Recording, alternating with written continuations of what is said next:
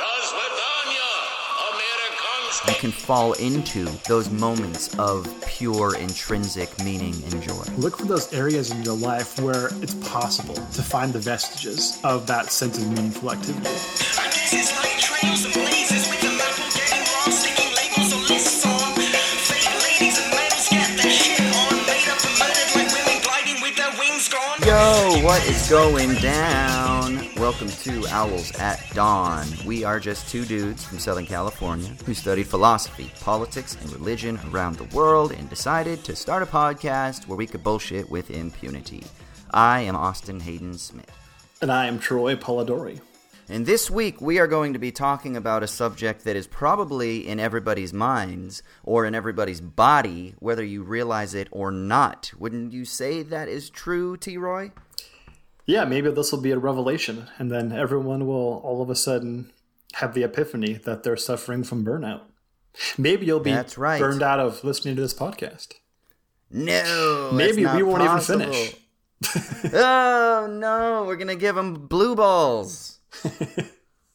That's right. This week we're going to be talking about the phenomenon known as burnout, inspired by an article by, is it Jaffe? Is that how you say Sarah Jaffe? That's how I say it in my head. I know that I listened to some podcasts with her, but I can't for the life of me remember if that's exactly how you pronounce it. Okay, so Sarah Jaffe or Jaffe, it's Jaffe, that she wrote in Dissent magazine. What's the title of the article for people if they want to pause now and read it? Yeah, it's called Emotions on Strike. Cool. So we're going to use that as our launch point, and we're going to BS a little bit. Troy's going to kind of give us the basics of her argument, and as he put in a text message, he's going to basically give me some alley-oops. So this is my dream of being Kobe, or Shaq, or somebody who's on the receiving end of a big dunk, usually. Zion. Yeah. Oh fuck. Oh yes. This is my form of Zionism. Okay.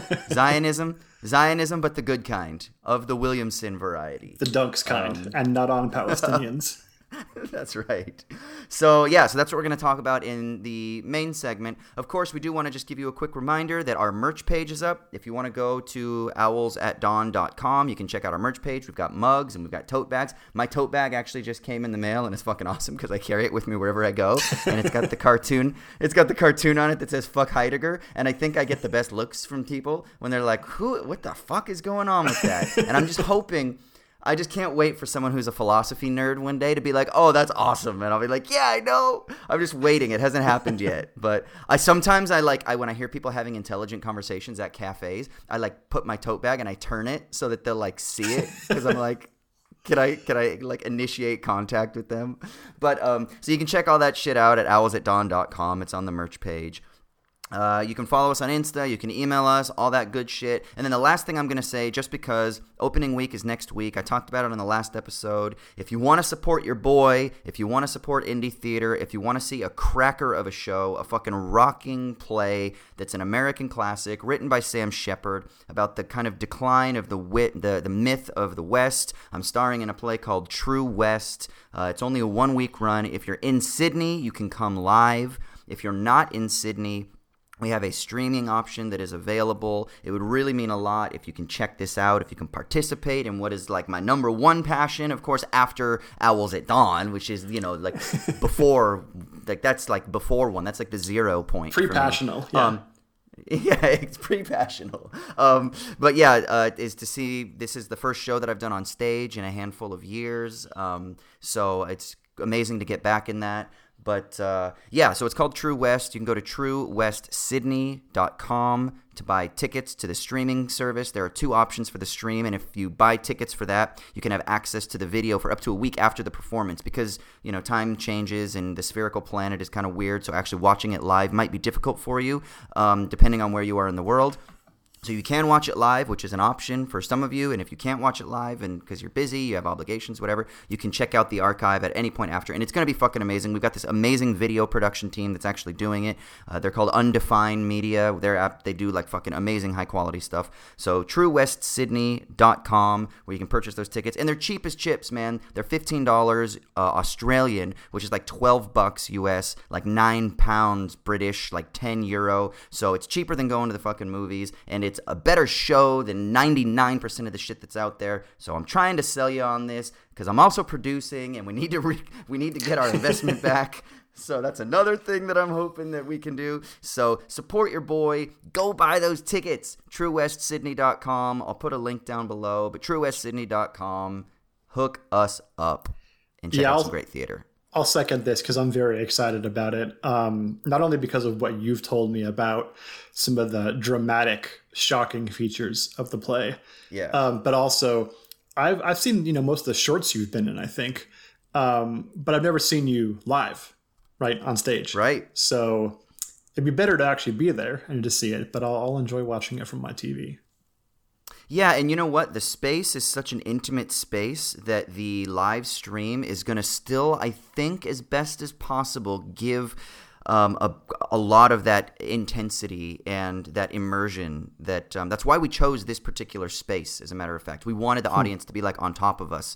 And so we think that that the video production is going to be very similar. It's going to be like it's right on top of us. So it's like a Minor Threat show in the early 80s. Dude, it's such a no stage. That's it, man. Yeah, no border between audience and band. That's my shit, man. That's what I like, That's what in theater. That's what I want. And this is a fucking punk rock show. I've really gotten into, since you sent me a little bit of it, Hank Williams III. And he calls himself a hellbilly, and that has been like perfect motivation for me when I'm going into rehearsals. No, that's like, actually it's just perfect. Fucking, yeah, dude, just fucking shit up, drinking 6-packs, and just don't give a shit. He has that song PFF where it's just punch, fight, fuck. I'm like, oh my god, who is this guy? This is not Hank. This is not Hank Williams. What the fuck? His grandfather's turning over in his grave. Yeah. But it's fucking great. It's been that kind of chaos, and it's an amazing exploration too of like the male psyche. It's directed by a woman, and our assistant director is a woman, and our production manager is a woman, and so there's also this really kind of lovely, I would say, like shadow of the feminine that is cast over the play as we're exploring the psyche of these two brothers that are dealing with their family trauma, but also kind of telling a story about their pent-up resentments about America and the decline of American dominance and the decline of like westward expansion and all of those myths that accompany that. But there's also the feminine voice isn't left out in a lot of ways, and we're trying to bring that out as much as possible, because even though it's not explicitly addressed that much, I don't want to ruin when it is addressed, it's always there haunting. Because it takes place in their mother's home. And so there's the domestic. There is the feminine that is there. And it's a very interesting contrast if you're tuned into those things. So it's a really fucking rich play. Sam Shepard is a goddamn genius. I'm in love with it. I'm falling in love with Americana again, Troy, in a particular way. And it's all thanks to Sam Shepard and you. You guys have led me down the path to some beautiful dark Appalachian music and shit like that. And I'm finding a new purpose here. So thank you guys. But yeah, so check that out. TrueWestSydney.com and get your streaming tickets. Or come live. We'd love to see you live. Yeah, and hopefully talking about that, what'd you call it, that like haunting of the feminine over this whole thing. Yeah. It's something the kind of thing we could talk about in the podcast afterwards. I'll have to have my my critical eye on. Please do. Please do. Yeah, it'll be sweet. Okay, so no more of that shit. Admin's all taken care of. Let's get into the show. As always, what we got to do is we got to start off with the shitty minute. This is where one of us gets to rant and rave about something that's pissing us off at the moment. Got to get it off our chest. Got to have a moment of catharsis. That's what theater was originally for. This is really a theatrical production if you think about it in the classic Greek sense, Troy. This is all about that catharsis. So, Troy, what is your thing that you're going to get off of your chest, my friend? Yeah, I think you're much better at the theatrical part of the shitty minute than I am. But I would say I'll try my best, but I'm probably not even going to try my best. My shitty minute this week. So it's not even for really this week so much as the last few months to maybe even a couple of years, I've seen this phenomenon, and it just recently got to the point where I wanted to address it because of how much it bugged me. And that's the phenomenon of making analogies or comparisons between the MAGA types and sort of international terror movements. So, like Vanilla ISIS is in reference to like the people who stormed the Capitol and stuff, or Al Qaeda is another one. Have you seen either of those? No, but I can already feel some sort of grossness in Al Qaeda. Come on, man. Yeah, I mean, it's kind of funny for like 3 seconds before it becomes incredibly annoying, right? And I get that people, if you're going to give the most like good faith interpretation of that, it's trying to say something like the MAGA types aren't just a bunch of clowns who are LARPing, but they're actually dangerous. Here's another dangerous movement, Al Qaeda or ISIS, right?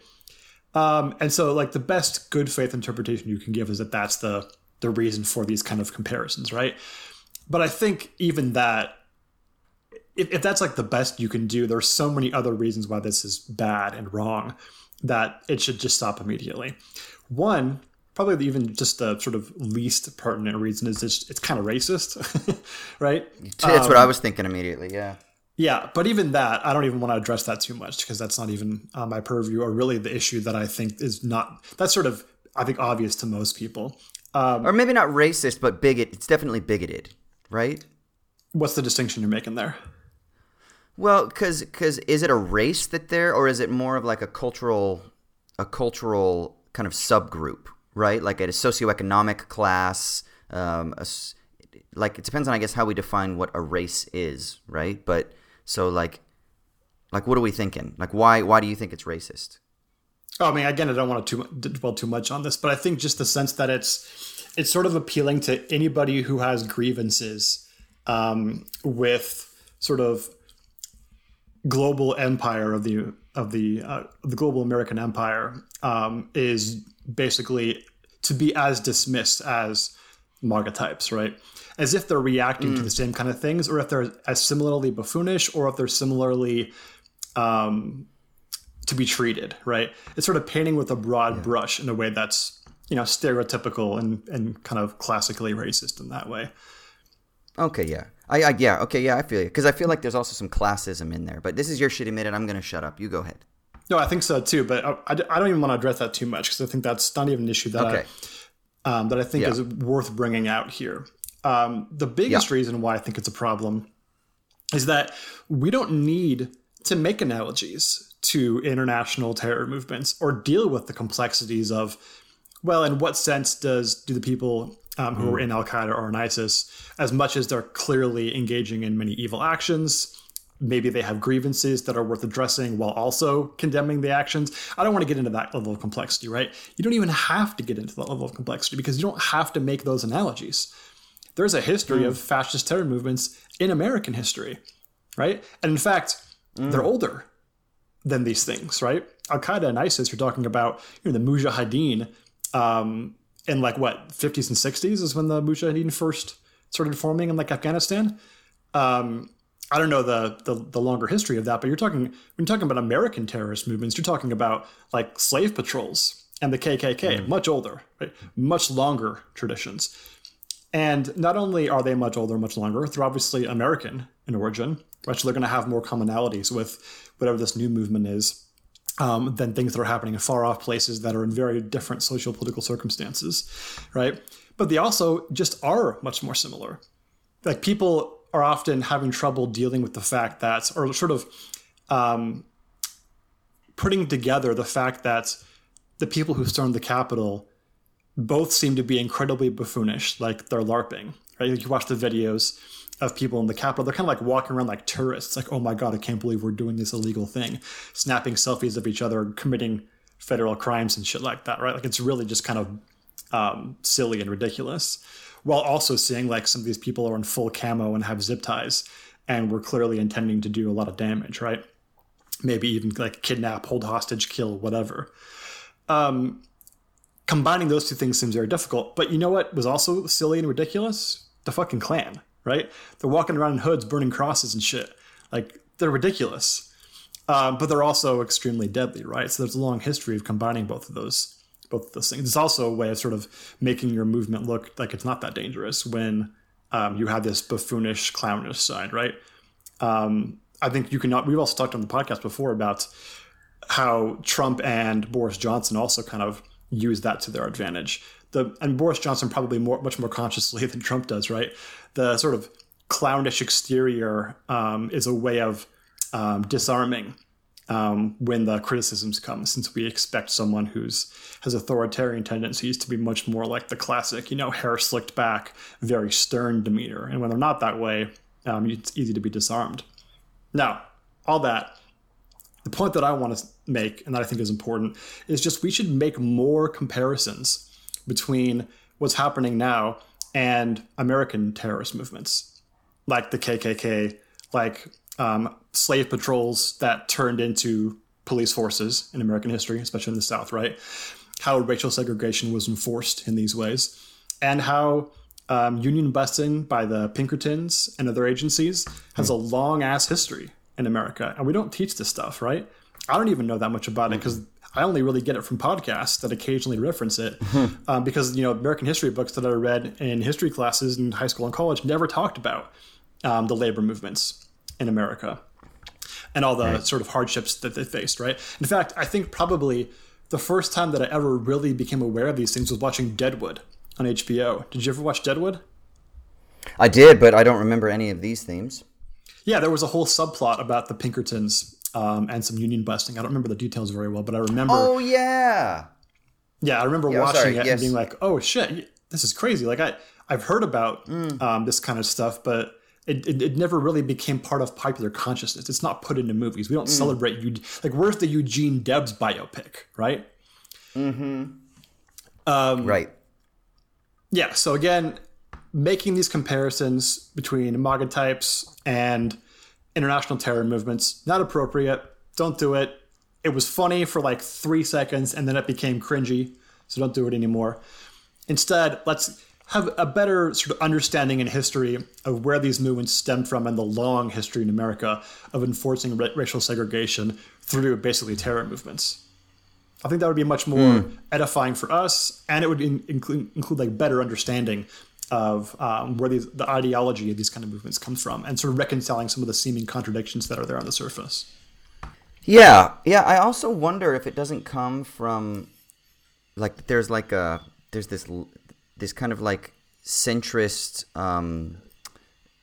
sort of ideology that is kind of guiding a lot of these forms of like of critique, or is it even critique, like these kind of like outbursts towards this group. And I don't know, like for some reason when you first started talking about it, I started thinking that maybe it spawns from a type of American exceptionalism, right? And this idea that that what you have is basically this group of people that have no foundation, and they have no rationality to them, and that the truly rational is the status quo, and that what these people are doing are actually attacking, if you will, like the laws of civility and the true law and order. Like, how dare they storm the Capitol, kind of thing, right? Now, obviously, people on the left are making much more interesting critiques, right? Like that I think we should kind of attune ourselves to. That's kind of like, oh shit, like look at the contradictions here. Could you imagine if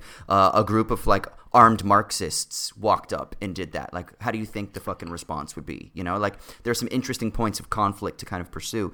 But I think when you basically get these people that are like, oh, it's basically, Al-Qaeda or, kind of like white ISIS and shit like that. What I don't know. It just seems to me to come from, again, that distaste that we've talked about before, that I think I told you that Andrew Benjamin once said to me a long time ago, where he was basically like, kind of like liberal elites really just, or it shows you just how much kind of like America hates kind of like poor white people, or hates poverty, hates the working class, those types of things. And I was like, oh yeah, I guess there's something to that.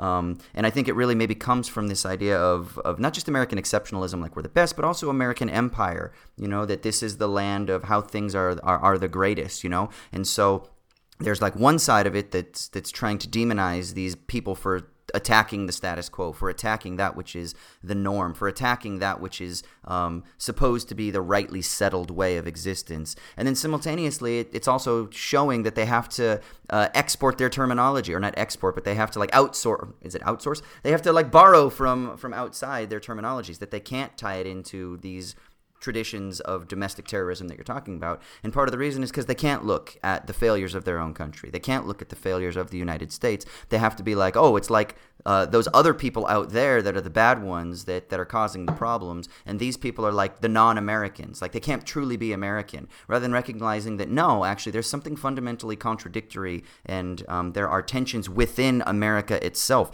You don't have to try to maintain the luster of this fantasy of America in order to critique what you see as aberrant behavior. Does that make sense? Yeah, it's very much like we want to label this thing a cancer, so we have to say that it kind of came from the outside in some way. That's right. Which is very much in line with the Russophobia stuff that comes from a lot of the centrists, right? There was nothing that we did that sort of the fundamental ideology that shared by the parties, the neoliberal ideology stemming from, Reaganism and stuff. That's not really the problem. Whatever the problem is, it came from the outside. And so we're going to sort of liken it to this external threat that's totally outside, which itself is not even outside that ideology, right? Right. Al-Qaeda and ISIS and stuff. So it's a very powerful. Yeah, no, go ahead. Yeah. But yeah, it's contradictory even according to its own logic. But even that, is clearly a way to just cover over the fact that this is following from internal contradictions within the American system itself that's stemmed hundreds of years back. It's very old. It's not new at all.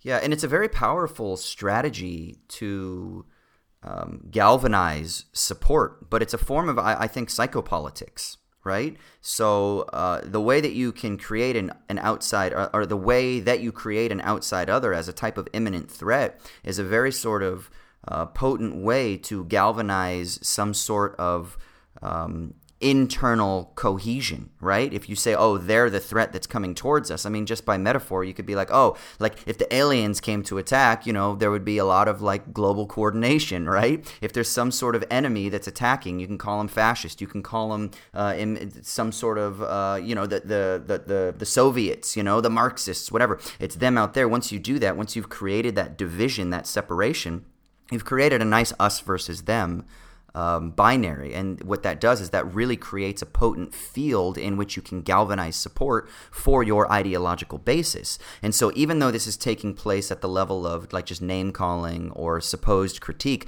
because of the proliferation of media and because of the potency of like the way that libidinal, emotional, affective, and I would say psychopolitical forces, the way that they kind of like run so rampant today, I think it acts as a form of a type of psychopolitical reinforcement towards an ideological exceptionalism or an ideological strengthening around empire, which is what the center left is trying to do so hard, is they're trying to reclaim, or they're trying to refound that position of empire that they felt so proud of with the last regime that they look up to, the sort of like Obama, Clinton era type of democratic politics. And that's what they want back so much. So I feel like there's this really nefarious psychopolitical intention that's also guiding this. Yeah, I think you're right. And when we're saying stuff like, okay, so in the last couple of years, the Tulsa massacre has been in the public consciousness a lot because of Watchmen, and there was another TV series that dealt with it too. I forget. But that became, because a lot of people were saying like, I never even heard about this, and this seems like a major event in U.S. history, right? Or the Wilmington insurrection in North Carolina, which is the only successful coup in American politics, like in America, where in North Carolina, a bunch of white supremacists just killed the black and white integrated elected government in Wilmington and just took it over, and that was it. Like, it was a successful coup, and it won by just killing leaders, right? Which is the most similar thing to what the people in the Capitol were kind of trying to do, as much as it was buffoonish and it was bound to fail, right? When we're talking about that stuff, it's not because we're saying like, we need to just know that America is inherently racist. It can never be different. And so, you need to have the sad outlook on America when you have this rosy one instead. Like, that's not the point, right? The point is, like you're saying, we're trying to like unearth this psychopolitical sort of mechanism that's underneath this kind of logic, bring it to consciousness so we can critique it and replace it with something better, right? Not to have like a fundamentally cynical outlook on American politics that can never be any better. They're not trying to do that. We're trying to actually have a productive one. But the first stage of having that productive sort of progress or orientation is to unearth the mechanism that's causing the lack of productive thinking in this way, which is this kind of like, we're trying to find a way to bring back this neoliberal consensus from Obama-Clinton era, right? And we'll do anything and make any analogy, make any comparison, make any argument, no matter how ill-suited it is to the actual facts, to justify that as being the case. Yeah. Okay, well, should we move on to the main segment now? Yeah, let's do it.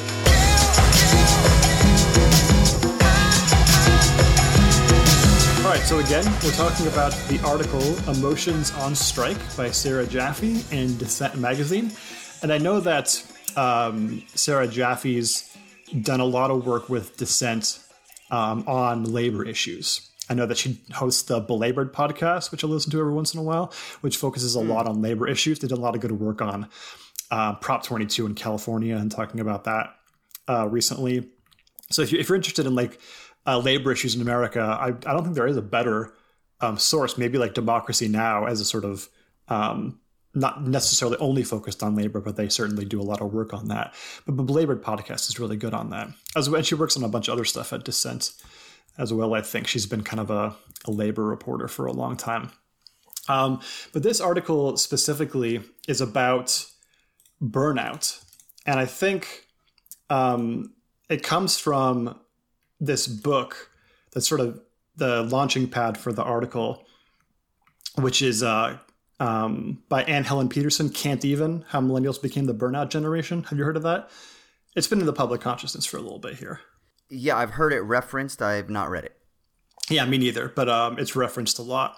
And I think it's sort of the way that this sense of equating millennials and with the term the burnout generation, or with the phenomenon of burnout, I think comes a lot from that book.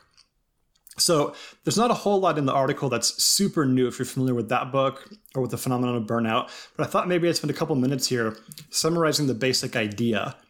We can stop and talk about certain points if you want to, but I don't think there's too much super surprising. What my hope was to sort of talk about the surface level issues here brought up in the article, and then maybe riff on that a bit, and then especially get your take on it, specific from your own point of view, but also because I know you love Byung-Chul Han's The Burnout Society. Is that what it's called? Yeah, Burnout Society, yeah.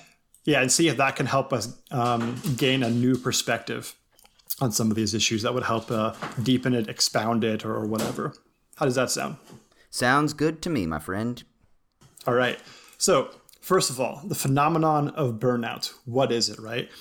One of the points that Jaffe makes in the article, and I think stems from Peterson's book, Can't Even, is that burnout constitutively entails something that's going to make it different from like more general notions of like negative affect, like misery or struggle or suffering or whatever, right?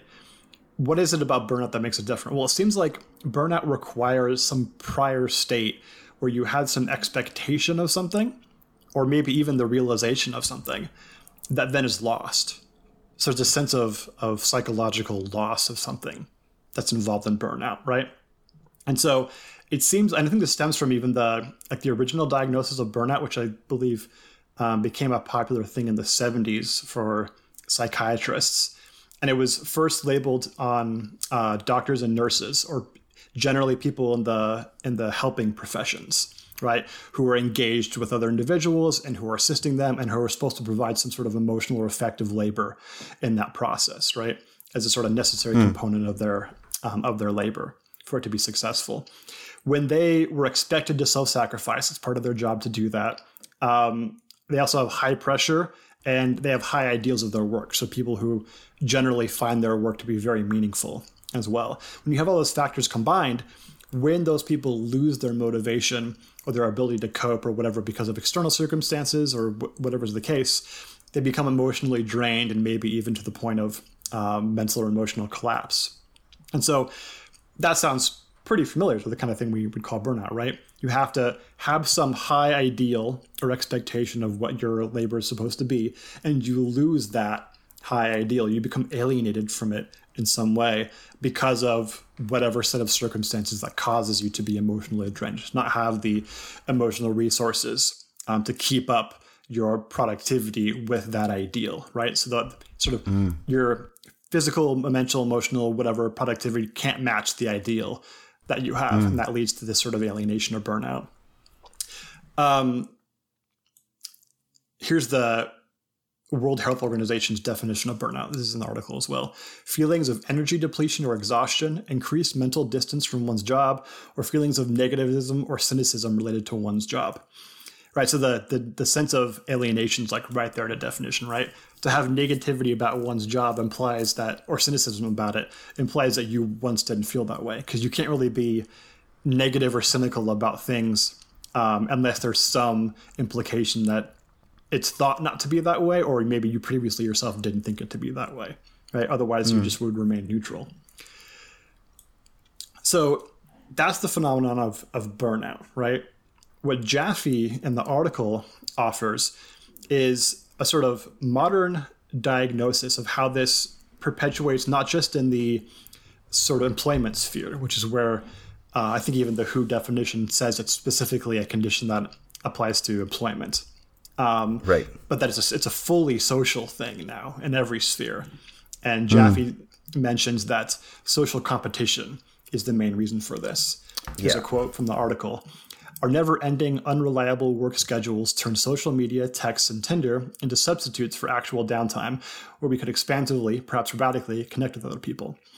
It is the time we spend with one another, after all, that has revolutionary potential. It's in those moments when people are friends and comrades rather than those with whom we compete, and each tweet and Instagram shot for middle-class status, that we find the potential to refuse to construct ourselves to fit into late capitalism's mold.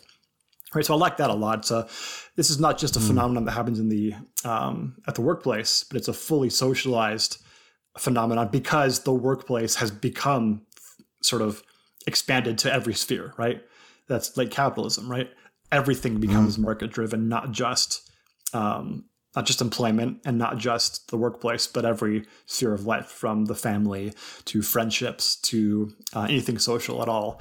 Which of course is ubiquitous now that the workplace is literally at home for those of us who are even fortunate enough to work from home, right?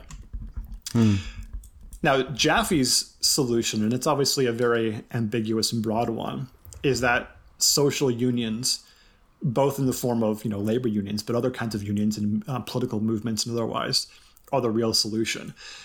That a union is where you come together and you struggle together in a form of solidarity that rejects that kind of social competition.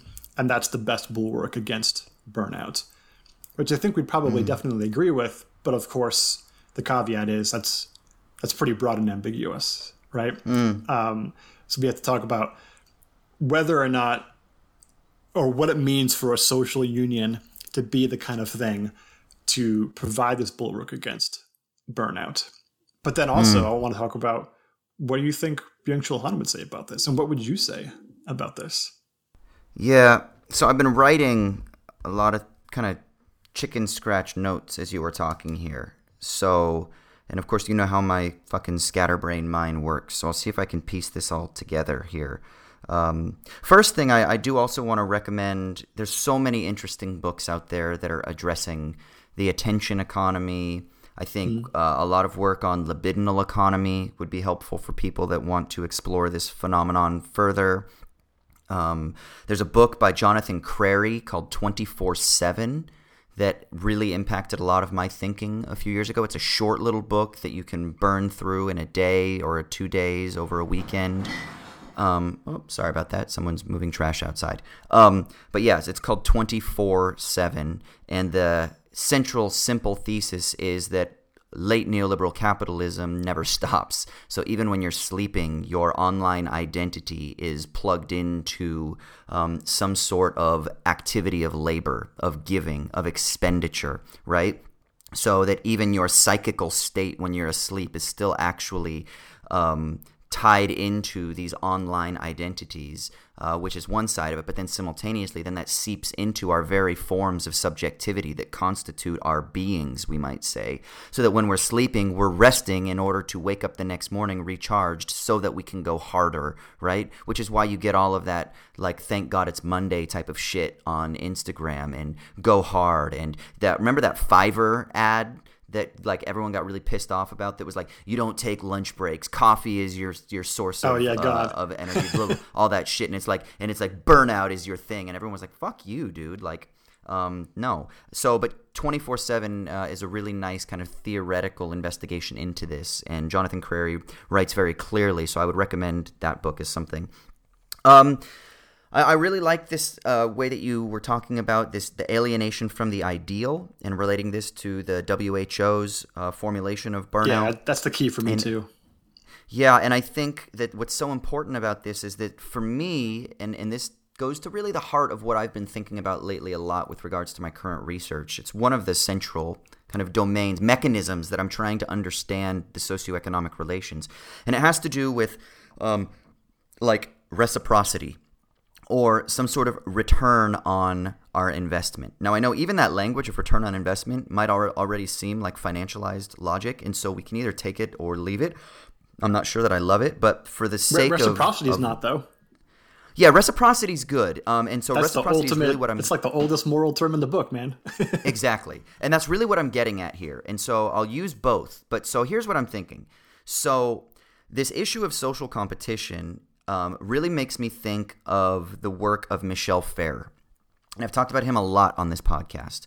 But he talks about how what you have with late neoliberalism isn't an economic system that operates according to the creation of human capital, and neither is it one that operates according to the battle between wages and capital in the traditional sense, right?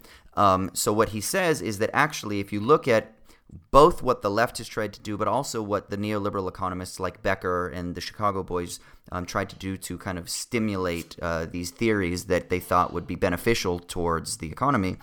He says that actually a sort of side effect is that what you get isn't so much that we are human capital, but rather we are all portfolio managers.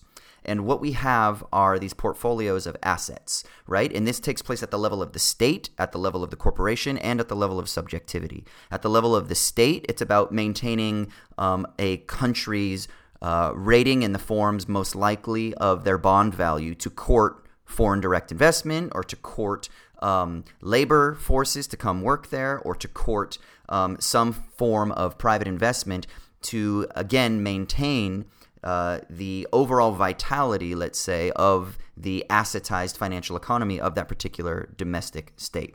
It operates at the level of the corporation, usually in the form of its stock value, right? So Ferrer draws a lot from the work of Ronald Coase, who famously writes about firms. But yeah, that's the idea. It's about maintaining your rating so that, again, you can court cheap credit, so that you can maintain your lines of credit, so that you can keep getting investment into corporate bonds. And then, of course, again, so that you can maintain the level of your stock, right? Because that will then lead to your company's valuations to improve, which then lead to all the positive benefits that come along with that. So, and then it works at the level of subjectivity, or at the level of the person, in relation to what Ferrer calls reputational value.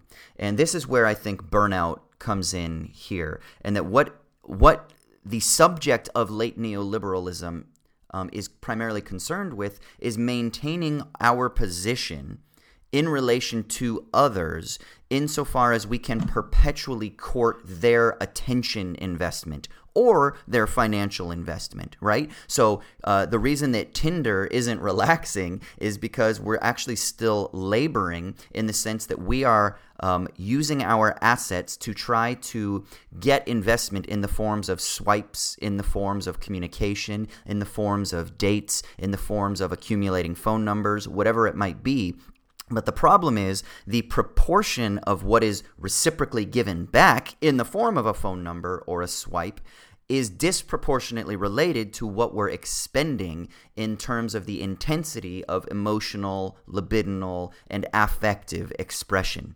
And I think for me, that's the real key to this mechanism. It's that disproportion between the expenditure and that which is reciprocated back, that which is given back in terms of the return on our time investment, the return on our emotional investment, or the reciprocal relation based on what we're kind of giving in our participatory outward activities, right?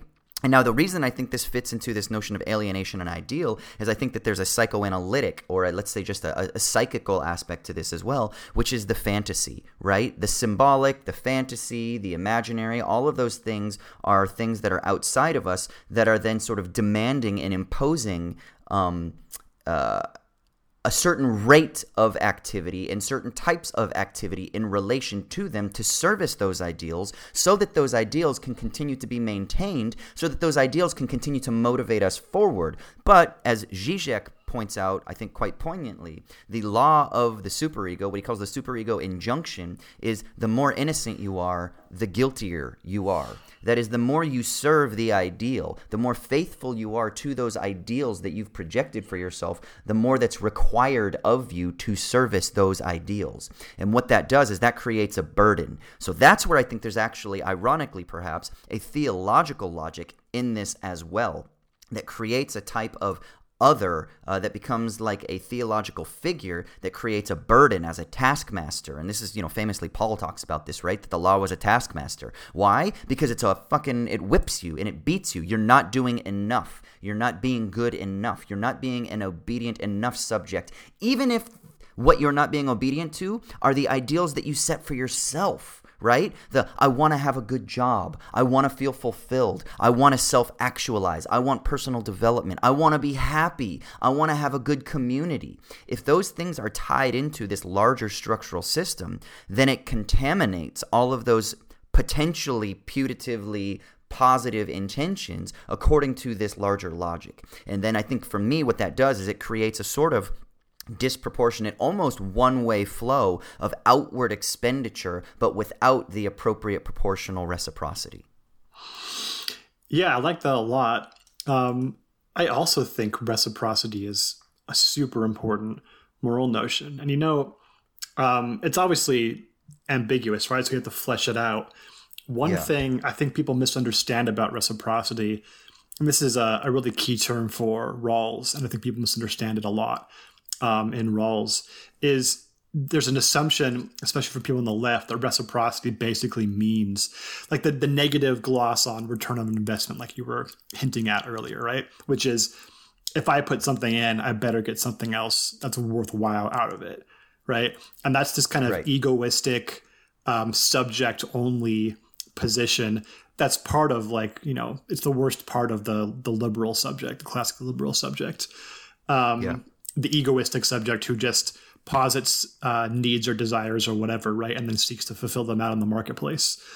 That's right. And that's obviously super problematic, right? But that's not what I think reciprocity is getting at, really.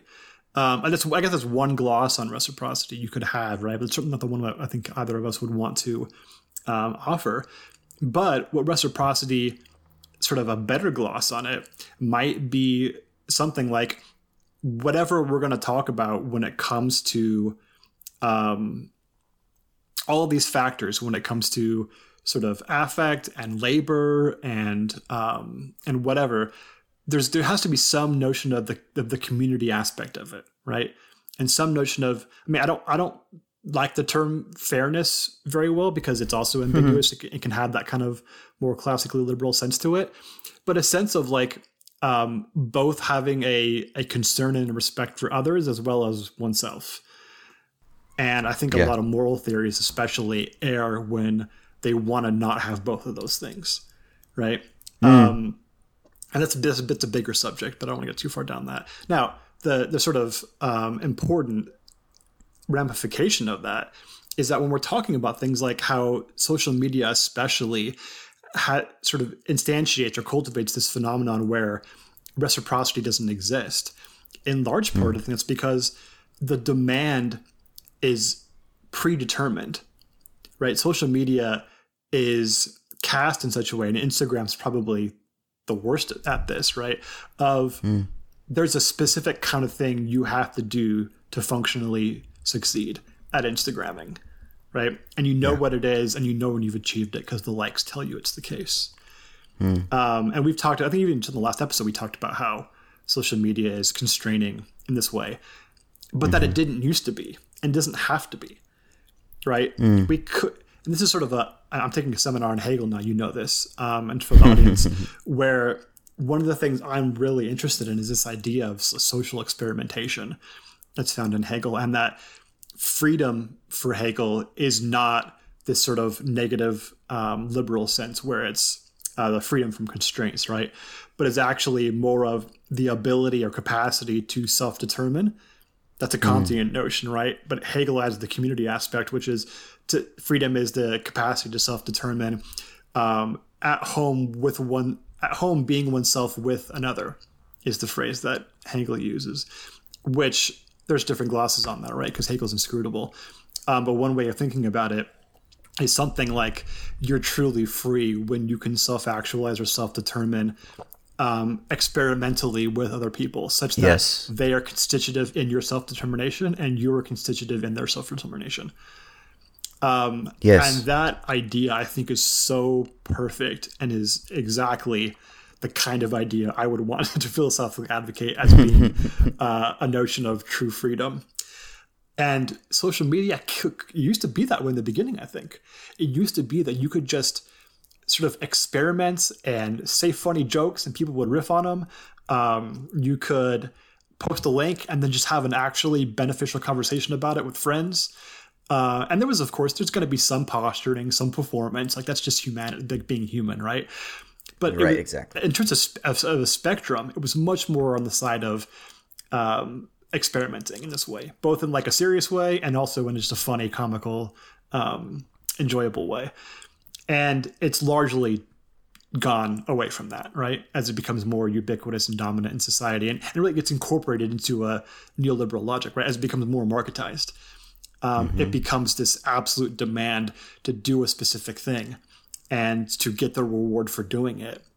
And that kind of singular, constrained market logic, it stifles, it makes us suffer because it's not, and most importantly, it alienates us away from that sense of true freedom, which is self-determination with others, constitutively in both directions. And the reward that you're getting can oftentimes be an imagined reward. It doesn't always manifest in the form of likes. Like that's the material, like that's when the dopamine hits really come in, right? Like Byung-Chul Han talks about like that likes and shares and things like that are today's contemporary amen, right? So there's a sort of like religious like amen or hallelujah when someone likes your thing. But even if you don't get that, say you have a sort of more intimate, you're not like doing the full, I'm trying to build a business on Instagram or I'm trying to build a business on social media type of thing. There's still an imagined reward that I think has a couple of different effects or there are a couple of different issues surrounding it. One, it's that those other accounts that are fully bought into that type of marketized logic explicitly still inform the restraints that dictate the methods of communication and the meanings that are valued on those particular platforms. That's why people take photos at the same places, or they take photos of the same types of phenomenon, or they share an inspirational quote over the same type of photograph in the background, or they stand with a similar kind of pose. Now, again, part of this is human, right? We are social animals, and we do mimic each other, right? I was thinking a little bit about mimesis and mimetic rivalry when we were first starting this as well as another thing to kind of consider in this whole formulation here.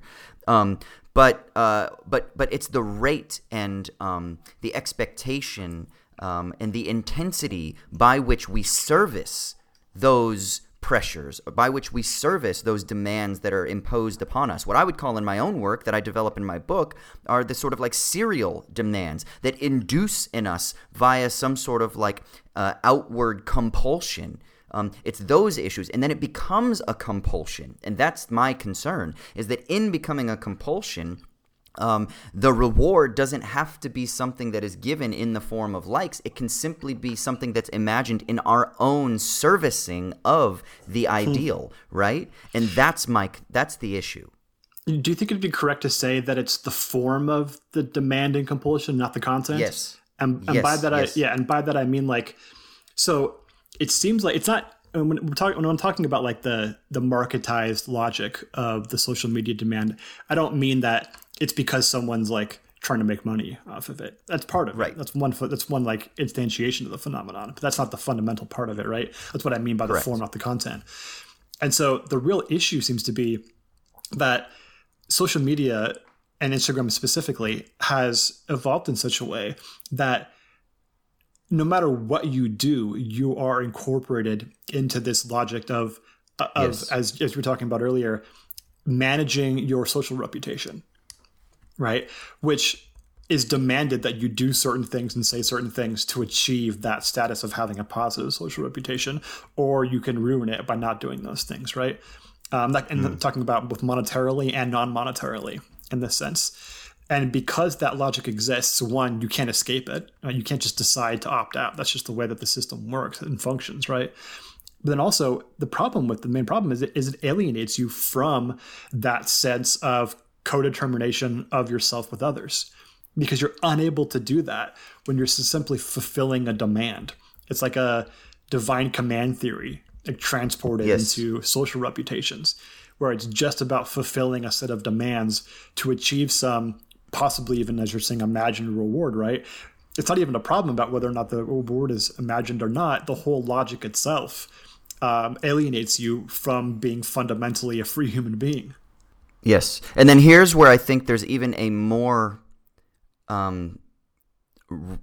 here's a more insidious and I think a more material and concrete aspect to this as well. This is all tied into platforms that are themselves massive corporations that are benefiting to the tune of billions and billions of dollars based on our activity that we're expending onto their platforms, right? So I think that in my current kind of plan, what I'm working on is a sort of like tripartite description of how the asset economy functions, right? And I think one of the ways that we can think of this is this threefold of inscription, incorporation, and quantification. Inscription is the activity of kind of like transforming or giving new meanings to, because it could be reinscription as well, or giving meaning to these activities. So travel, for example, isn't a bad thing. But the meaning by which we travel is already inscribed in being reinscribed because of these platforms that are psychically inducing in us how it is that we even go to the travel experience in the first instance, right? And that meaning is dictated according to those values that are established by the platform logic, according to this larger sort of late neoliberal logic. Then what you have is incorporation. Then the activity is actually incorporated or enclosed, we could even say. So it could be incorporation or enclosure. And I like the word enclosure because that ties us into the kind of whole history of how capitalism operates via the Enclosure Acts, way back in England in the 16th century, right? So what you have then is this activity of incorporation or enclosure that becomes privatized, that becomes particularized on this platform. Right? And so then what ends up happening is this platform is using your data. It is using the newly inscribed travel holiday that you had onto their platform so that they now can benefit from that more so than you can, right? And then this is where quantification comes in. And then, of course, their asset valuation increases based on the amount of activity, the amount of time that's spent on their platforms, the amount of users that they have. And they use that, of course, to sell to meta platform investors like SoftBank and shit like that, or whatever else they're doing to kind of like increase their asset price valuation, right? Which then is all concerned, as we talked about previously with the corporation, with maintaining their, quote, rating. So what we're also doing is we're also laborers servicing ultimately the valuation of this platform according to this logic of quantification, then enclosure, then inscription, which means there's sort of like this backward effect almost, where we think that we are operating from our choice to do the activity, but rather it's a compulsion that comes outwardly that is dictated by the larger structural system that says, okay, in order for us to increase our valuation, we need to have users. How can we have users? We need to be able to incorporate some sort of assets, some sort of like micro assets that we can then sell to potential investors. And then in order to do that, we need to create meanings. We need to sell happiness. We need to sell joy. We need to sell adventure. That's why a fucking Matthew McConaughey ad, when he's selling a fucking Cadillac or whatever it is, isn't about it gets X miles to the gallon and it goes this fast. What's it about? It's about his sexy Southern accent. Yeah.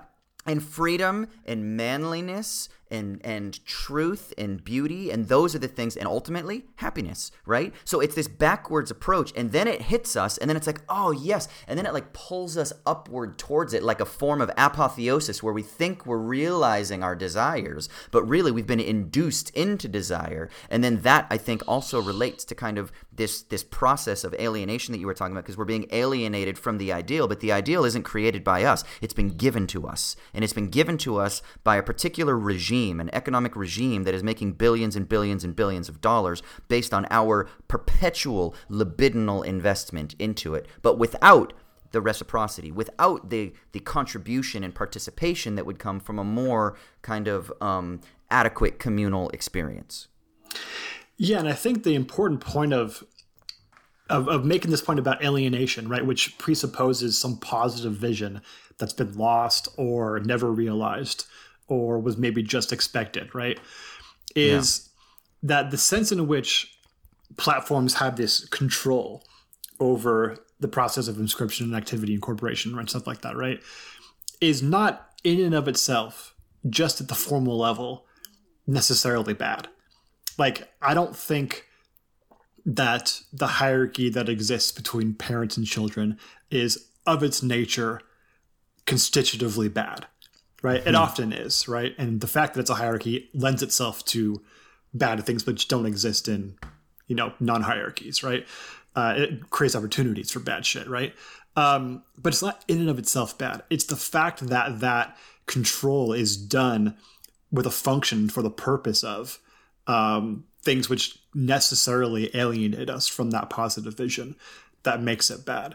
So that the positive vision of liberty and freedom thing and the alienation that follows from not realizing it, I think is a super important point to make in the theoretical construction of all this, because simply defining and explaining how the control process works is super important, right? It's absolutely fundamental, but by itself doesn't make the whole normative point about why it's bad, what to do about it, and what we would want instead.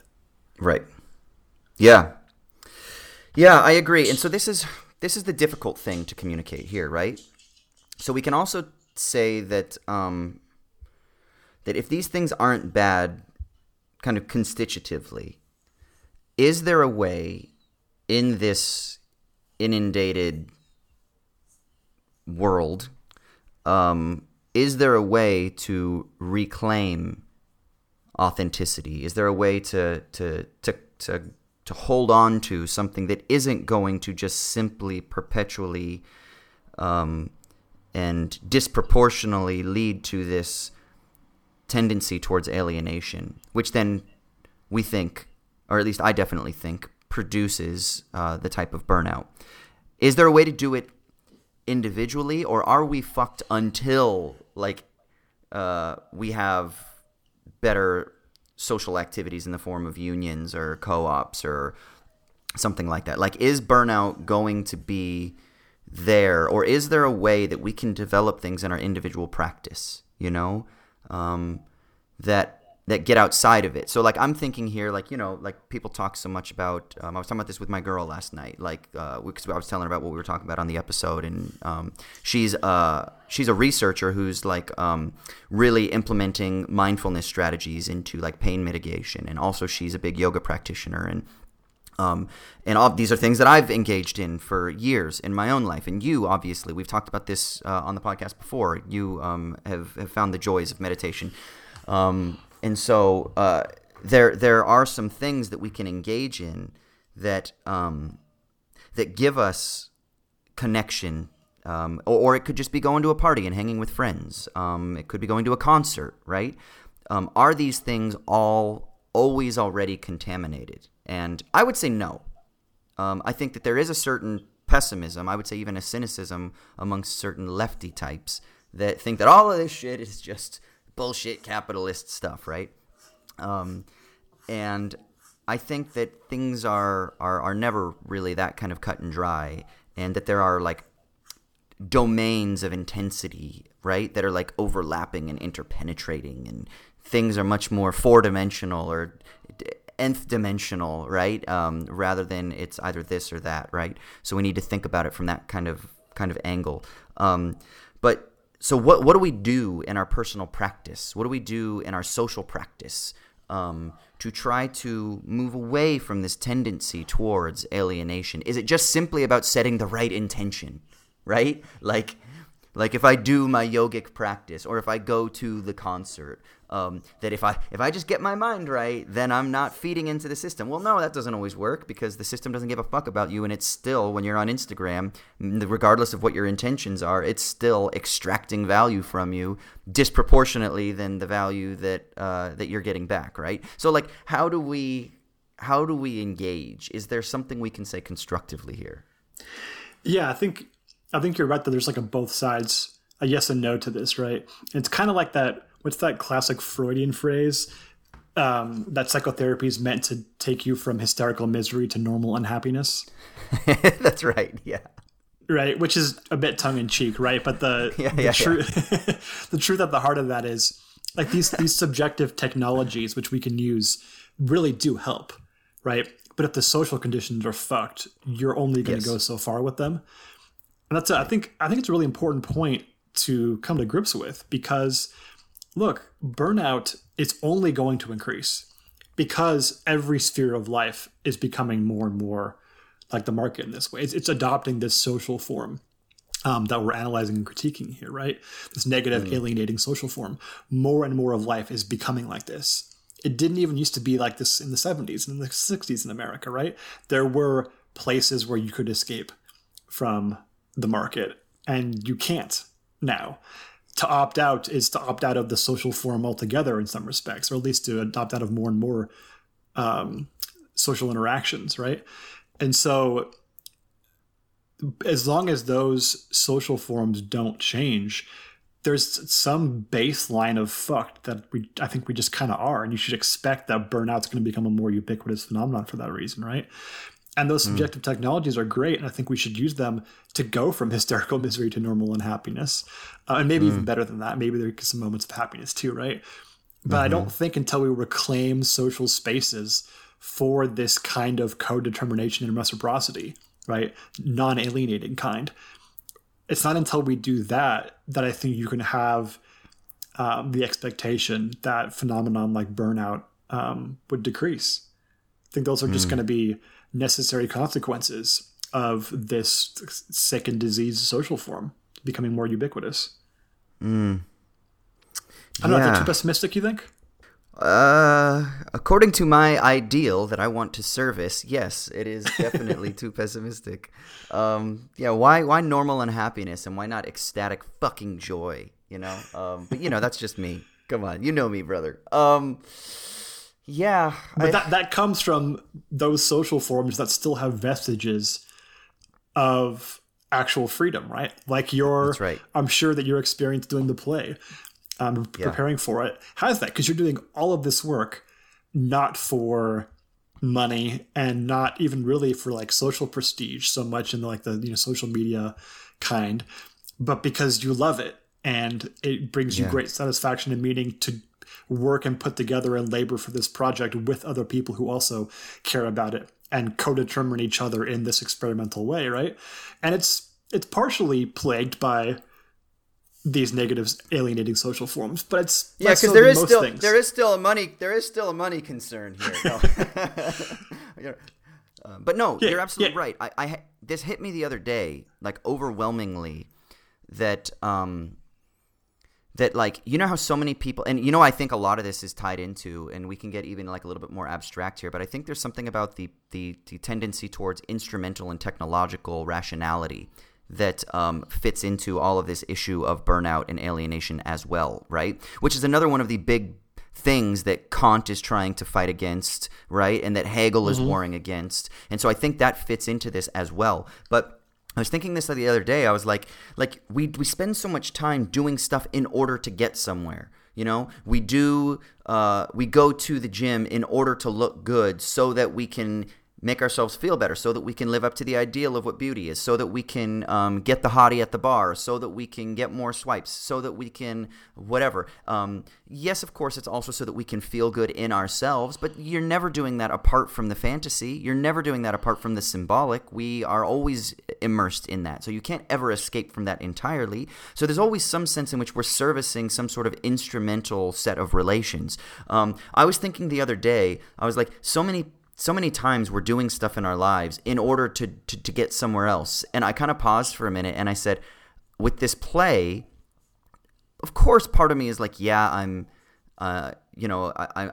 introducing myself to the Sydney theater scene. This is my first thing in Sydney that I've done in theater. So yeah, there are things that I'm trying to accomplish, but I'm also just doing the thing, right? Like, I'm doing the thing that I love. I'm not trying to do the thing in order to get to the thing, right? Like, I'm not going to theater school in order so that I can get cast in the play. Like, I'm doing the thing. Like, this is the thing. And does that make any sense? Like, my God, an intrinsically meaningful activity. What is this? Yeah, and it's like, what? Like, it freaks me out. It's weird, you know? And so there are those moments where it's like you're doing the thing. And then, of course, that moment is so fleeting. And this is the fucking John Hamm line or Don Draper line from Mad Men, where the guy is talking about like how they're happy with 70% or whatever it is. He's like, bullshit, you're not happy. He's like, you want to know what happiness is? Happiness is the moment before you need more happiness. And and it's like, fuck. Right? And that's what the entire advertising Someone's industry... an empiricist. and so there is that constant tension where it's like, yeah, when you find the thing, you're into the thing and you're doing the thing and you love the thing, but there's something about it not being enough still. And I don't know if this is just reducible to some sort of bullshit like that's the human condition, or if there's something that's much more material that we can kind of like really get at. But yeah, that's it. I don't know. No, dude, you're speaking my language right here. So I think this all comes down to, or at least in part comes down to, what do we mean when we say freedom is at least in part self-determination? Like, self-determination is ambiguous between two different basically theories of rationality. One is the deflationary instrumental account of rationality, which you talked about, right? Which is, we define self-determination as satisfying pre-existing desires. Something like that, right? So you have a set of desires, and to self-determine and to be free is to fulfill those desires. That's a super deflationary and instrumentalist account of rationality, where rationality is simply achieving the most efficient means towards the end of satisfying those desires, right? Exactly. And that's bad, right? It's bad and it's wrong because ultimately nothing becomes meaningful, because even that happiness that's achieved when your ends are fulfilled and satisfied is just a moment before you need more happiness, right? That's the John Hamm approach. Whereas a more robust, inflated account of rationality would also involve the recognition of intrinsically meaningful and valuable activities, right? Which the ends themselves that are recognized as objectively meaningful, right? Not just because I decided that they were, not just because I happen to like them or happened to find pleasure in them today, but because I actually recognize them as being meaningful, full stop, right? And for the instrumentalist account of rationality, that sounds like psychosis. Like, you're just crazy, right? That doesn't even, that's not even a proper input, right? It's just like, we need an error theory of that. It just makes no sense. But that's, I think, the only way you can really live like a satisfactory, meaningful life is to have things in your life that you find intrinsically meaningful and to pursue them. And I think the super important, like, Hegelian point that I was talking about earlier is we don't come prepackaged with what those things are, we have to find out what they are through social experimentation with others. And even then, we don't really come to a full God's eye view of what those things are. We come to partial, glimpsed views with others, and that even itself evolves and changes over time as we become different people. That's right. Through social growth and evolution. So, and it's a long process, and that's all complicated and shit, right? But the point just being, we got to ditch that instrumentalist kind of rationality, and instead, we got to have room for talking about these intrinsically meaningful activities, and think about the fact that when we work to achieve the sort of efficient means or whatever to them, we actually get to enjoy the meaningful activity itself rather than viewing it as simply efficient means towards happiness, which is like the most alienating possible conception of human life that I can think of. Well, and maybe that not the most alienating. There might be some like cultic religions that have more alienating forms of life than that. Like, I'm growing and doing everything I can to feed the great beast. That might be more alienating. That's pretty alienating. Although, if we're feeding the great beast of capital, I mean, that is kind of a very Marxist way of speaking about the vampiric nature of capital, right? That we are. But just at least you get living. some pleasure in between. Maybe the great beast is like you got to stab yourself every day. Yeah, well, that's hell, right? That's literally, I guess, hell, right? Well, yeah, here's the interesting thing, too, though, is that capitalist rationality, the rationality that we're raised with, the rationality that's reinforced by our spending habits and by our social habits and all these things, is that instrumental rationality. And I think that's what leads to alienation and what leads to burnout. However, here's the weird thing, and here's the point of tension. And I love what you just said before, that experimentation in those social groupings, it's not something that's like you just find it and you're like, I found it perfectly, I'm just going to perfectly live now. No, it ebbs and it flows, and sometimes you find it and sometimes you don't. Sometimes you stumble into it via instrumental rationality, right? Here's a perfect example. Here's an example. When I go out to surf, I can't get myself out of my mind of the 30 years or whatever of growing up in Southern California where it was like the fantasy of being a surfer, which is cool and something you admire and something that's like sexy for a man to be a surfer guy, right? I can't get watching Kelly Slater's surf videos and Rob Machado's surf videos out of my head when I was a teenager. I can't get going into Rip Curl or hanging out with girls going into Roxy. I can't get those fantasies, those things out of my head ever. Those things have constituted part of my history and part of my the way that I engage in symbolic forms of thought, right? But when I get out in the water, even if all of those things are there in some sense, even if I'm serving, let's say, those instrumental forms of rationality on this $500 board that I bought, it's a secondhand board. You can't buy a fucking legit stick for $500. But anyway, my secondhand badass 511 Rusty that I'm gonna go out and fucking like enjoy the waves on. Something happens though sometimes when you hit that water. Or when you catch a wave, when you're in the, quote, flow state. I know people hate that term. Or if you saw the movie Soul, the zone, right? When you're in the zone, there is something transcendent. There is something that you kind of discover. You discover the intrinsic meaning, the intrinsic joy, the intrinsic value that maybe changes all of those other fantasies I had of watching the Kelly Slater videos or of trying to like want to be a surfer guy when I was younger. Like those things kind of, they fall away a little bit. Not that they completely dissolve, but there's a kind of rupture. Maybe even an event, we might say, that you kind of discover and you fall into. And then what happens when you come back into the symbolic, when you get out of the zone or the flow state or whatever the fuck it is, that then it kind of rejiggers, if you will, all of those fantasies that you previously had before. And it kind of changes them a little bit, right? And so now the next time that you're going to go out and do the thing, there's still those forms of instrumental rationality that are kind of inducing you or that are compelling you towards the activity. But at the same time, there's also the imprint of that fucking zone effect, you know? And maybe then you're chasing that, and then that becomes the new fantasy. But then it happens again, and it fucking blows your mind, and there's a rupture. And I don't know, I feel like there's this interesting dialectical relationship that's taking place as well. And sometimes via the instrumental form of rationality, you can discover those moments of pure intrinsic meaning and joy. Yeah, I like that a lot. You know, when you were mentioning the surfer thing, I was thinking, what would my example would be, I can only come up with if I go to the playground and to shoot hoops, right?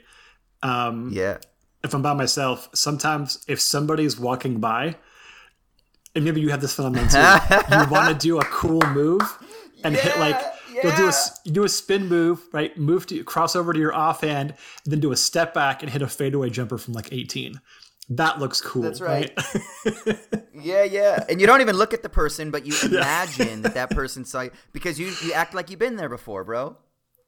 Yeah, and then sometimes you daydream like this person's going to be part of an adult league, and they're going to come over and be like, "Dude, can you join our team?" Like, I'd be like, "No, I'm too busy, but thanks, man." Yes. I've had that fantasy too many times, and I'm very embarrassed to mention it. Same. Oh shit. But seriously, I think you're right. And the lesson to take from that is it's not an either or thing, right? It's not like everything is plagued by like capitalist instrumental rationality, and so we're all fucked. Or if we just switch the way we think, then we'll be good. Because you can't do that, right? It's always going to be a spectrum. It's always going to be a mishmash of both.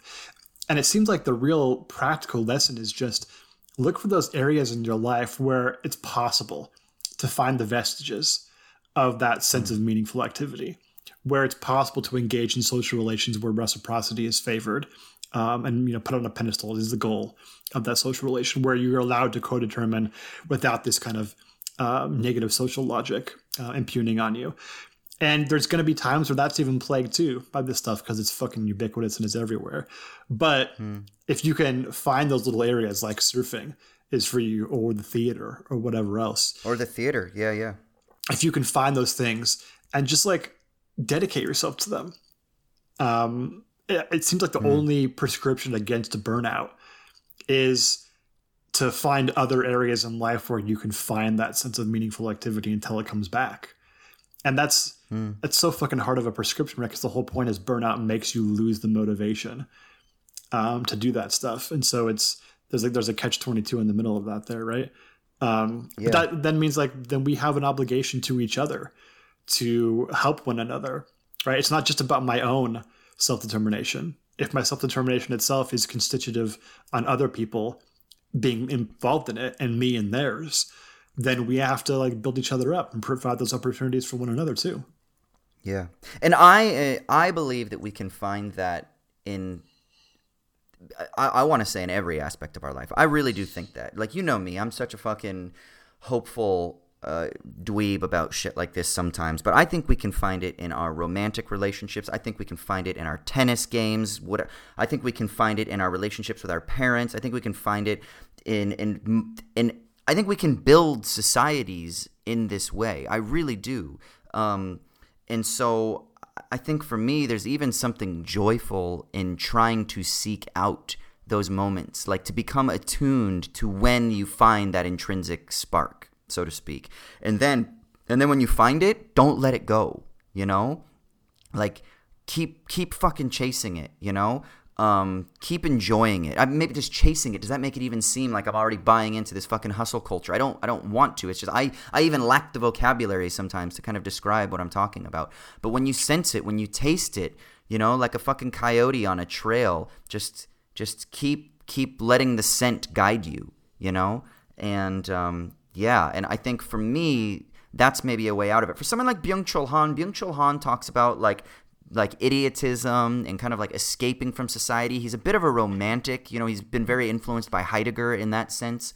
And some of that I buy into, I love that idea of, my cabin in the woods kind of thing, right? But there's also an escapism to that. And there's also a sort of fantasy that I'm serving in that. And it's maybe not the best fantasy all the time. And so it's one of those tensions that I'm always trying to navigate through. But yeah. And then I think here's the last thing I want to say. Don't be so fucking hard on ourselves. One of the things that burnout society, one of the characteristics of burnout society is we are so fucking hard on ourselves, right? We're not doing enough. I hear this so often when you get around a group of people that are trying to really kind of engage in what's the word I'm looking for? Kind of like self-betterment or self-actualization or personal development or whatever. They oftentimes, when someone is like, oh, do you meditate? You can see that the other person is like, oh, no, I should. And you can see their body language. You can see their eyes. There's a guilt, as though like they feel like they're being judged. And maybe they're not. Maybe the person was just like, oh, like I've really gotten into meditation lately. Do you meditate? And then the person, you can feel it's like a self-induced guilt that they're imposing on themselves. And it's just such a fucking Protestant or Catholic mortification of sin, self-flagellating Christian type of response that I just want to go over and hug them and be like, no, it's okay. Like. Well, it's that instrumentalist rationality again, right? Oh, yeah, yes. I really should take the most efficient means towards being happy, but I don't, and I suck for that reason. That's right. And then all that does is then you feel shit about feeling shit because you're not doing the thing to take, And it's this self-perpetuating cycle. And so, guys, just fucking don't be so hard on yourselves. Death of God, man. That's really what we're coming to in this thing. This is just another Death of God episode. That was a big jump. No, this is it, man. It's the same shit, man. That's what we're talking about. Kill the fucking big other, man. Fuck. Yeah. But yeah, just it's okay. We're in process, and we gotta be more patient with ourselves and with others, And I think that will also go a long way towards overcoming these instrumental forms, because impatience is oftentimes dictated by the demands that are imposed from servicing that instrumental relation, right? And so if we can overcome that, if we can resist that, then we can be more patient with each other. We can build stronger communities, and I think that's a way that we can start to kind of contest that tendency towards alienation and potentially burnout. Yeah, that's just to end this off here, that's the experimentation part of the freedom as social experimentation, right? Which is experimentation necessarily allows very broad and porous borders on what your plans are and what you do. So you don't just take up the most efficient means towards your singular end, right? That everyone has to accept as their single dominant end, happiness, right? Whatever, becoming the ideal, social individual. But instead being like, you know what? If you're talking about social experimentation, then boredom is awesome, because that means you have an opportunity to just kind of free play. Hanging out becomes like one of the ultimate ideals, because you could end up doing anything. Right. And so having all those open porous borders on your activity and what you do, which is now kind of demonized as being lazy or unprincipled or directionless or whatever, right?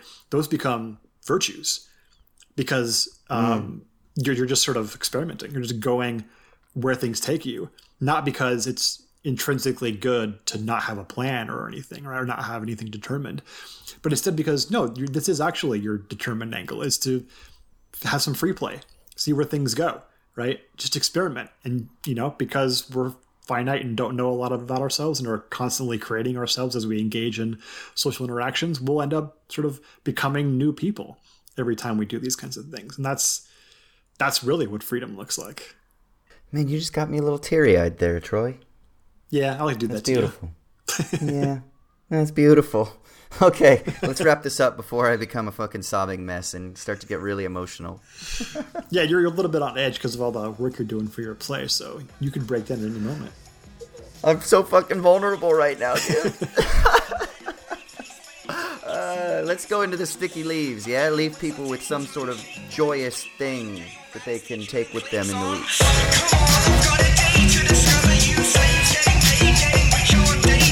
Yeah. So the Sticky Leaves is a segment of the episode where one of us talks about whatever is providing us meaning, intrinsic meaning, in a potentially meaningless universe. So, Austin, what's doing it for you this week? You're going to hate me so much, brother. Okay. You're going to hate me so much. Tom Brady is in his 10th Super Bowl. 10th. Oh, I don't hate you. I just don't give a shit. Super Bowl. 10, bro. 10. He's been a pro for 21 years. He's been in the Super Bowl essentially half of his career. That is unheard of. That is insane, right? And not only that. You know who's similar? Who? Magic Johnson. Oh, really? How many finals did he go to? Well, he won 5 finals. He lost to the Celtics once, the Pistons once, and the Bulls once. So 8 out of... And he only played for like 14 seasons or something? 12 years, if you don't count the half season he returned in 96. Yeah. Wow. That's insane. Like, that level of success is just not common, right? In team sports. It's really amazing. And not only that, but this is like some LeBron shit, but imagine the first season that LeBron goes to the Lakers, he takes his team to the finals.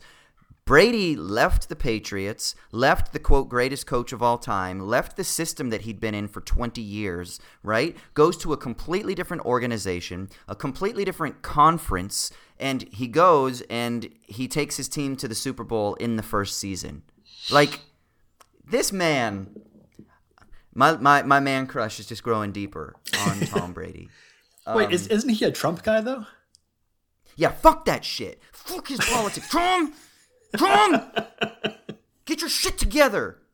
Fuck. Makes me so mad. How can that even be? God, why are rich white people so dumb sometimes? Do you need that question to be answered? That's rhetorical, right? No, yeah. So, okay, his politics are horrendous. Fuck. I'm sorry for mentioning it. I honestly couldn't remember if it was true or not. It's true. I mean, I don't know. Here's the weird thing. Like, I don't know. Like, fuck it. I don't know. Like, he was friends with Trump. I got you off track. Yeah. Don't talk about that. Talk about what you want to talk about. What's your sticky leaves about this? Oh, it's just like, it's just amazing. Like, we've talked about this, I think, before, but I think, like, watching excellence in anything. Like, if the person is an excellent researcher, if the person is an excellent artist, if they're an excellent chef, if they're an excellent ballet dancer, fire breather, whatever the fuck their thing is, for me, excellence is just so amazing, right? And excellence doesn't mean perfection necessarily. It can, right? But I love being in front of excellence. And I think this is one of the reasons why, like, I've been so bored with fucking Netflix. Like, I am not watching any fucking Netflix movies. Like, the only movies I'm watching are ones that I have to for Wisecrack, or ones that get, like, really well reviewed by people that I trust. Like, I haven't seen Another Round yet, but I'm going to, because I've been told by a few people that I really trust that this is good, and it's one of my favorite directors in the world, and I love when he works with Mads, and I love Mads Mikkelsen, so like that. But like I'm just so fucking bored with stuff, and I feel like it's not that there isn't craft that goes into all of these things. Like, I know I've worked in this industry off and on since I was a fucking kid, so I know that there are talented art directors and production designers and producers and the people on the projects. Not always, but very often, are trying their damnedest to do the best that they can with this job that they've been given. But, unfortunately, a lot of times it is just a job, right? And they're just doing a job. And even with professional sports, you hear this a lot from veterans, right? Where they're just doing a job to make their paycheck so they can take care of their family, but maybe they've lost the love for it, sort of thing. Tom Brady is one of those guys that still is obsessed, He still has the love. Now, maybe it's not always healthy. Like, maybe there's a point of obsession when you're 43 years old and you can't let go. maybe you should just kind of move on. But his body's healthy. He's okay. So. But there's still a fucking love and a passion. And I think that there's something beautiful about watching that. And it is also just crazy that new team, engaging in this activity, bringing the team to the Super Bowl, and they're going to be playing, and it's really going to be a fun Super Bowl because it's Tom Brady and the Buccaneers versus Patrick Mahomes and the Chiefs. And for those of you that are football fans that are listening, Troy, I don't know if you pay much attention, Patrick Mahomes is a fucking freak of a player, man. Dude's in like his 3rd or 4th season now, I think 4th season now, and he's already being talked about as being one of the greatest quarterbacks of all time. Like that's insane that you can achieve those heights this early in your career. He's already won 1 Super Bowl. He should have been in 2 Super Bowls, but he actually lost to the Patriots when Brady was leading them a couple seasons ago. This is him now back-to-back in the Super Bowl. And he's just that team is also just really joyous. Like, Their tight end, Travis Kelce's kind of a funny dude. Their wide receiver, Tyreek Hill, is like this 5'9" speed demon. And I've watched some of his workout videos. The dude's he's just his body is like one big muscle. And no wonder he's so freaking fast and strong, and he's a great route runner. And their coach is great, and you can't like not enjoy them. They've just got like a great culture around them. So the Super Bowl is going to be really fun to see the greatest quarterback of all time, and then the new like best quarterback, one of the being talked about as being one of the potential greatest of all time. And one's like 23 and one's 43, or one's like 25, 26 and one's 43. And it's kind of like, is this the passing of the baton moment? Like, this is kind of amazing, this head-to-head thing. And it's kind of it's going to be a really intriguing story going into the Super Bowl. I don't know if the game will be good. I think the Kansas City Chiefs are a better team, but the Buccaneers, they weren't favored to get to the Super Bowl once the playoffs started, but they just believe because they've got this guy that's a fucking perennial winner, and so they think that they can, and they do have a lot of talent on their team as well. I don't think they're as well coached, although they've been doing a great job with what they've got. I think the Chiefs are the better team, better coaching staff. They've got more cohesion. They were there last year. They won it all last year, but I think it's going to be an intriguing storyline if the game itself doesn't kind of live up to it. So I don't know. I have a feeling the Chiefs could put up big points and blow out the Bucs, but I don't know. But it's still going to be fun anyway, and 43, and that homeboy's just fucking tearing that shit up. Good for him. So let's put this in terms I'm going to understand. Is this basically LeBron versus Luka? This is if Bill Russell was still playing and Michael Jordan played against him in the finals. That's what this is. Yeah. Okay, so not like Magic versus Jordan in the 91 finals. Because Magic wasn't quite old enough yet. Yeah, not quite, but kinda. This is like if Jordan had won his first two, right? And then fucking Bill Russell's Celtics, and he's like 40, 42, 43, something like that, and Jordan's like 24, 25. And obviously the Celtics and the Bulls are in the Eastern Conference, but let's play a little bit of imagination here. And they played against each other. I mean, Tony Romo said that this is like LeBron versus Jordan. You kind of, that's kind of it. You could kind of do that too. Like Jordan, the greatest of all time, and LeBron, the new greatest, right? It's kind of like that.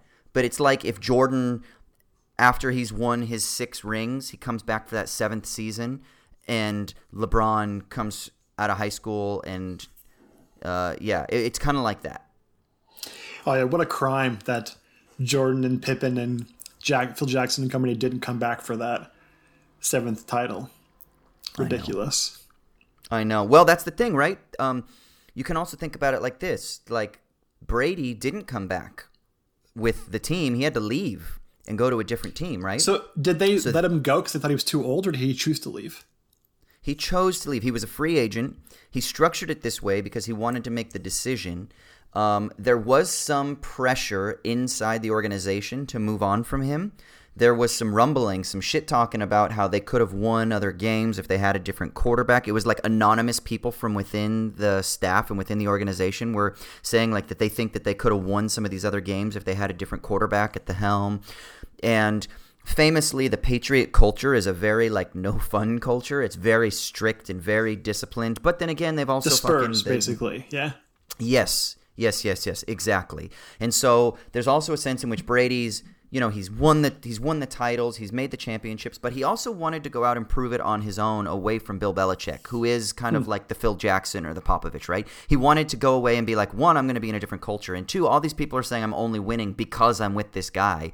I want to go and prove it elsewhere. And it's amazing. He leaves the team.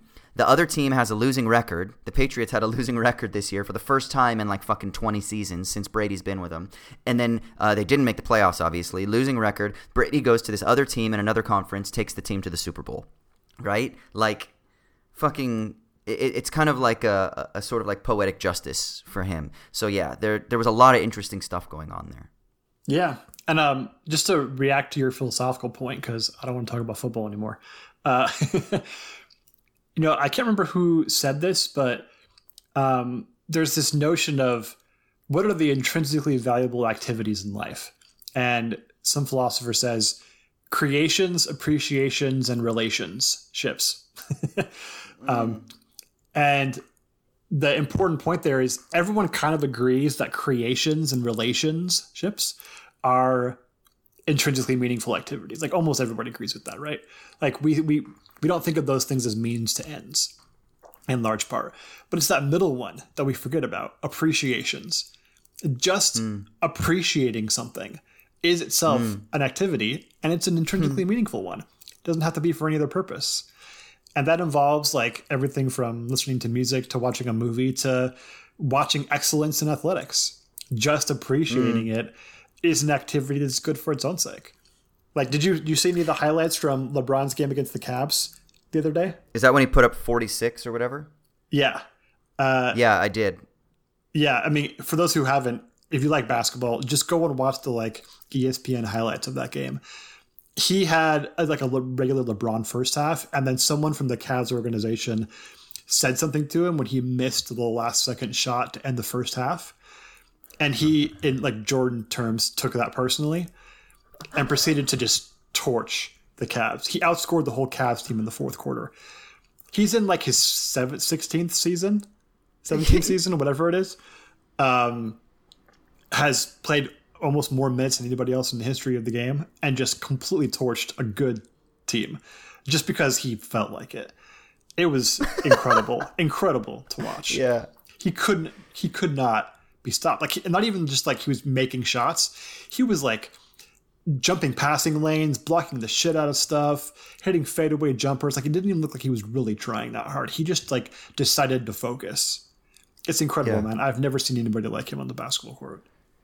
Yeah, and you can have that kind of appreciation. It doesn't have to be like these spectacular things that we're talking about, like the career high in points or the Super Bowl in sports. Like we fetishize those things, but it can also be like a sentence that is brilliantly written, you know? Like sometimes I read a sentence and I'm like, fuck, God, I want to write a sentence like that, you know? Like, or a poem that you read that you're like, holy shit, like it just hits you. Or sometimes there's a smell that you come across where you're walking and you're like, what is that? And it's this fucking flower and you're like, whoa, like, yeah, I think academic-y types tend to denigrate appreciation. And I'm really glad you mentioned that because that's exactly right. Like there is something really beautiful and it can be intrinsically valuable in those little appreciations of other things, you know? Like, yeah, absolutely. I really like that. And I'm not going to talk anymore about that because I think that's a fucking great way to end it. That's fucking perfect. Time well spent. Hopefully you appreciated this podcast. Yeah, exactly. Look at that. We bring things full circle. A very meta of you. Yeah, okay. All right, we're done. We're going to go ahead and close up. Remember, you can reach out to us any of our socials, owls_at_dawn on Insta. You can email us, owlsatdawnpodcast@gmail.com. Check out our merch page. Check out my show, True West. Troy, what else? Am I missing stuff? I feel like I'm forgetting to say something. Just one more thing I can think of, dude. What's that? Das Vidania, Amerikaner.